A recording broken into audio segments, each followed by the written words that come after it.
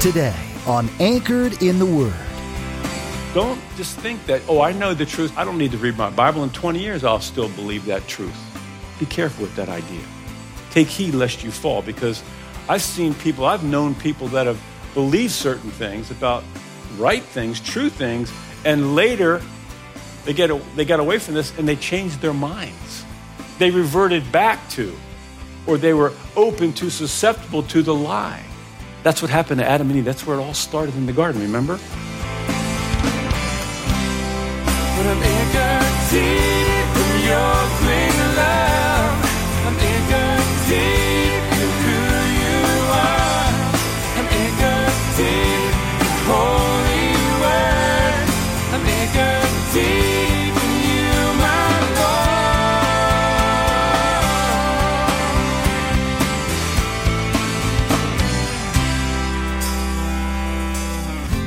This is Anchored in the Word, the radio ministry of Calvary Chapel Coastlands in Eatontown, New Jersey, with our pastor and teacher, Bill Beckelman.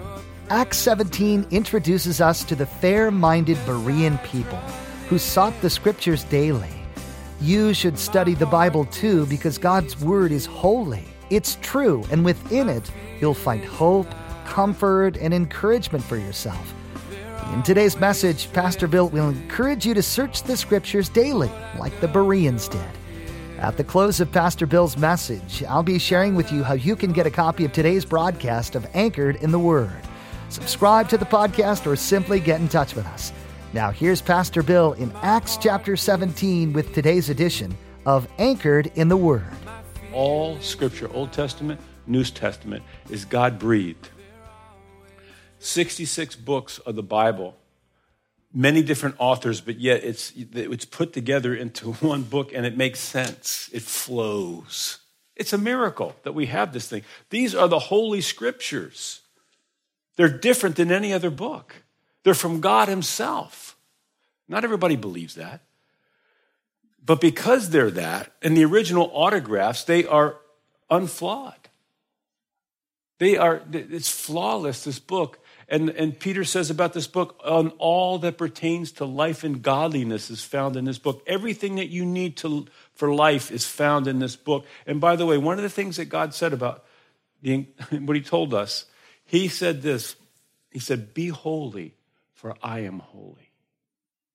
And I would suggest to you that is a work of God that He does in a person. The changing of the life.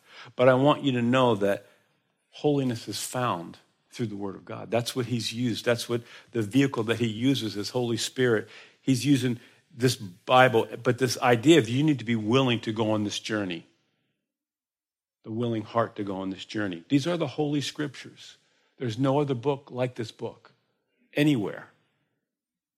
It can change a life. It can change a person from a wicked sinner that's part of the world and set them apart for God's purposes. If you're a Christian, that's your testimony. There's no way to escape. There's no way to walk right before God, and His Scriptures are not a part of that in some way, shape, or form. Because if you do that, if you're trying to do that, I'll tell you what you really have. You have a religion. That's what you have. You're trying to do things. You're trying to do the right things, this and that, and stay away from the wrong things. That's a religious attitude only. And we're saying that there's a God that's real. He's holy. He's wanting to impart Himself to you and change you. And it happens through this book before us. So first, why should we search the Scriptures daily? Because they're holy Scriptures. Number two, and it's found in the scripture that we're looking is in Daniel 10:21. I'll read it to you, Daniel 10:21. You don't have to turn there. But I tell you what is noted in the Scripture of truth. The Scripture of truth. Think about that for a moment. Why should you search the Scriptures daily? Because in them, not just that you will find truth, they are truth. We need a good dose of truth on a daily basis, not just once in a while. I need to hear truth. You need to hear truth on a regular basis. Not that you'll hear some new truth. especially if you've been a Christian for a while, there's not going to be new truths you're going to hear. What needs to happen to you and me is that we need to have truth reinforced over and over again. We're living in a world where the truth is changing. Or let's put it this way. The truth that the world is believing in is not the truth that we believe in or that God says. So that means it's not the truth. It's a deception. I'll give you an example. The world believes that a man and a man can be married. That's what they believe. They call it a marriage ceremony. And you can change laws. They've done it in the Supreme Court. But God's word says, no, a marriage is between one man and one woman. It's spelled out in the book of Genesis. So that would be truth. Even though, but no, everybody's saying this. And if you don't believe that two of the same sex can be married, you're a bad person. You're insert a bad name there to call you because, and people can feel bad about that. And even the law can come against you in some places because you chose to believe what the Bible says, because that's what truth is. Now, here's the thing about truth. It will be borne out, will be demonstrated to be, God tells us these things. He tells us what truth is so that we can benefit from that. In other words, we'll take in this truth. We'll say, okay, God, I believe you. I believe that marriage is between a man and a woman because he said it, right? It was his idea. He came up with that. And then we'll find out if we will seek to believe what God says and walk in that way, we will live better. It will be better for us as people. It will be better for a culture, a society, when a culture or society does things God's way. I'll give you another example. And this is the latest crazy one, I think, that somehow your sex can change. You can be born a man, and somewhere along the line decide that, no, you're not a man, I'm a woman, or vice versa. That's getting popular in our culture. And if you don't believe that, if you don't go along with that, you're a bad person. You somehow are a bigot, you somehow are hateful if you don't go along with that idea. Now, the problem with that idea, again, according to the Holy Scriptures, is God says this. This is what it says in Genesis. He made them, male and female, he made them. So you didn't make yourself. Nobody's self-made. Nobody is an accident. It says that God made them male and female in the beginning. See, the book of Genesis goes back to the beginning. Many times we just got to go back where this whole thing started to figure things out, right? Because it's complicated, doesn't it? And so we're living in a time, aren't we? I'm not making this stuff up. If you'd have told me this 30, 40 years ago, this is going to be happening, I would have said, you're nuts. And now we're giving children, by the way, young children, they should be able to choose which one they want to be. I'm glad I didn't end up, every thought that comes in my head, I didn't live it out. Think about that. That would be dangerous if we did that, right? And so those are just two examples where God says, no, this is truth. And we can see, and they go on and on and on and on, right? The things that God says, this is truth. He tells us truth because the truth will set us free. The truth will set us free. That means that deception, things that aren't true, will bind us. That's what happens. And you will see that people that choose to live in a lie, not what the truth says, their lives are all messed up. Not that we have perfect lives, but that's what happens. That's why God says, I'm going to give you the truth. Walk in the truth. The scriptures are truth. And I'm going to tell you something about this idea of truth. If we didn't have the word as Christians, if we didn't have this truth to be reinforcing us, we would be buying the same things that the other people that don't believe in the truth have, that don't read their Bibles. Don't just think that, I know the truth. I don't need to read my Bible. In 20 years, I'll still believe that truth. Be careful with that idea. Take heed lest you fall, because I've known people that have believed certain things about right things, true things, and later they got away from this and they changed their minds. They reverted back to, or they were open to, susceptible to the lie. That's what happened to Adam and Eve. That's where it all started in the garden, remember? God was very clear, very explicit. He says, you could do anything in this garden you want to do, anything at all you want to do, but there's one thing you cannot do that's forbidden for you. The day that you eat of that tree over there, the tree of the knowledge of good and evil, you will surely die. There was the warning. God was very clear. That was the truth in the garden. Serpent comes along and he says to Eve, basically in the conversation that he had, he was basically telling them, you know what? has God said? The attack was on God's word. What God said. In other words, you think that's the truth? You think God's telling you the truth? No, and then he adds to the deception by saying, you know what? God just knows that the day that you eat of that, the day you disobey God, he didn't say it that way, you will be just like God. In other words, it's self-betterment. If you will just go against what God says, you're going to be better off. There's a freedom in that, he was trying to tell her. Eve, you're going to be free. It's going to be better for you. And boy, oh boy, she took that hook, line, and sinker. And that was the beginning of the attack on God's word. Because she didn't hold on to the truth. It was real simple at that time. You know, we talk about the old days, right? That was the old days, folks. And things were simple then. You know, you ever think of that? It was real simple in the old days. You can do anything you want, just don't eat of the tree of the knowledge of good and evil. It was real simple. You could revert back to that. Wait a second, what did God say? He said, don't eat of that tree over there. Oh, that's right, that's truth. Just walk in that now, and you'll be fine. But no, they didn't believe the truth. So the scriptures, as said in Daniel there, they're truth.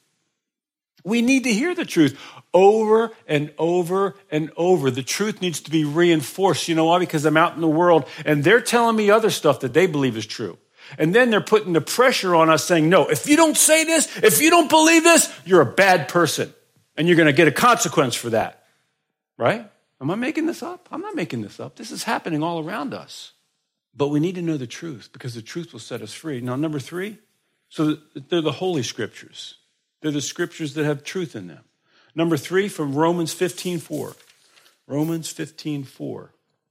For whatever things were written before were written for our learning, that we through the patience and comfort of the Scriptures might have hope. You see, the reason I need to read the Scriptures daily is because I need to be comforted. You see, I need encouragement, and I need my hope to be reinforced.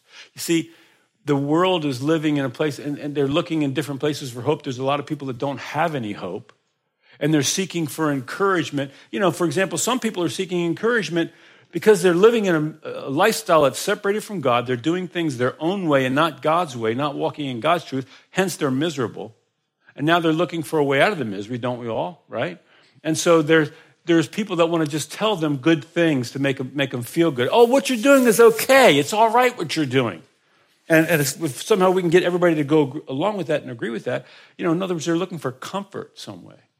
And this is what the Bible says about comfort. He is the God of all comfort, and you can be comforted by the Scriptures and encouraged. Listen, you come here for counseling, for anything, and people come to me, and generally when they come, they're not happy, they're hurting, there's something wrong in their lives, and they'll come and they'll see the pastor, and they come, and what I always do the same thing, you know, because I know it works, and I know it's where the hope is. Psalm 119:50 says that this is my comfort in my affliction. Your word has given me life. Think about that. Your word has given me life. Folks, I believe that with all of my heart. Folks, I've lived that in my own life. I've seen it in other people's lives. One of the lowest points of my life, it was 1982, probably something like that. I had a form of godliness denying the power thereof. I prayed to receive Lord in 1976, read the Bible twice through, and really believed that there was a God in heaven at that point. It was unbelievable. But yet, I didn't get in fellowship. I wasn't reading the Scripture. I stopped reading the Bible, and I wasn't going to church. Hence, I went back into the world. But here I was, fast forward 76 to 82, what is that, 6 years or something like that? And I'm laying on my bed during the day. I was laid off from work at that point, and I was just in pain. You know, the pain it was that I was going through because of my life had fallen apart at that point. I'll just leave it at that. My life had fallen apart. Folks, I know what that feels like when your life falls apart. And every day your life existed, you're in pain the whole time. Not physical, emotional pain. I remember thinking about taking my life. I disassembled my shotgun. I had a double-barrel shotgun that I used for hunting, and I took it apart on purpose because I didn't want to. I knew that was wrong to kill yourself, but I didn't want to make it so it was easy. I just had to put the shells in and pull, and do that. So I took it apart in a sober moment, meaning emotionally sober. I took that apart. But I remember laying there one day, and I tried to get rid of the pain by going out and drinking and doing different things to try and get rid of the pain, and that numbed it for a while. And but then I always realized that I had to wake up the next day, and there was the same pain. It was there to meet me the next day. So I'm having that pain there, and I'm talking to God that day, and I cried out to God, and I was having a conversation with God, and you know what God said to me? God said, "You haven't talked to me in years." And I thought, that's right. But I didn't even miss talking to him, apparently, because my life was going so well. I mean, all the things that, that they say that happened. I had a decent job. I had purchased a house and, and all this stuff. And all these things are going right, and it just kind of fell apart. I had friends. It kind of fell apart. But I didn't need God, apparently. I wasn't searching the scriptures daily. I'd stopped reading the Bible.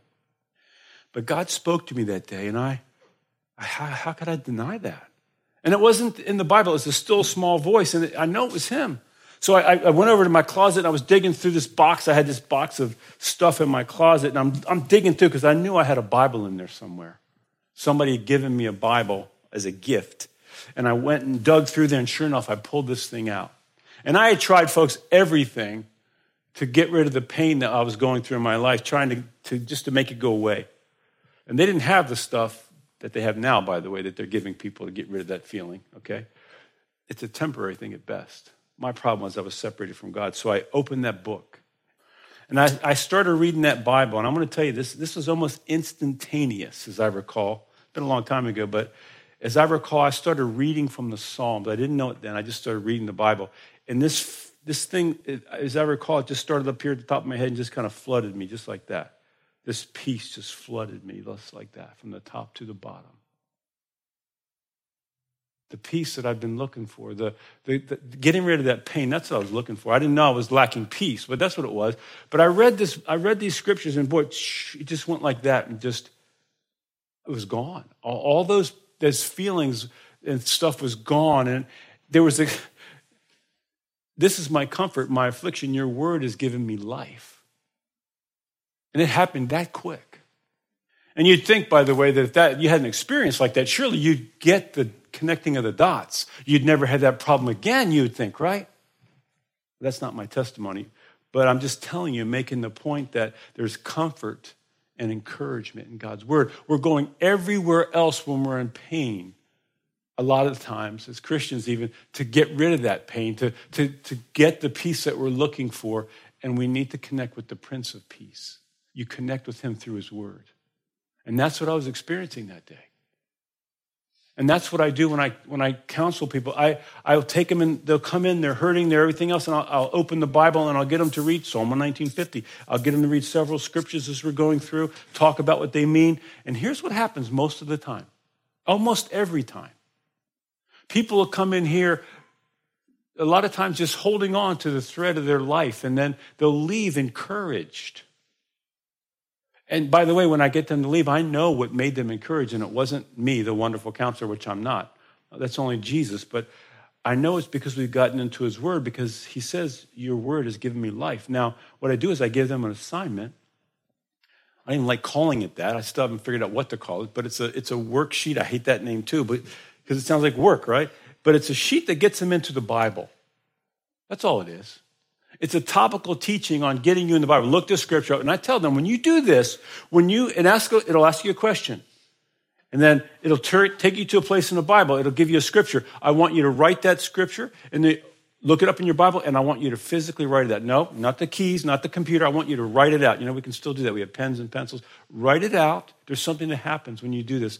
I want you to write that scripture out, because I know that God will minister to people through his word every single time. And you know something, folks? I have the hardest time getting people to do their homework. It's the most frustrating thing to me, because I can't fix anybody.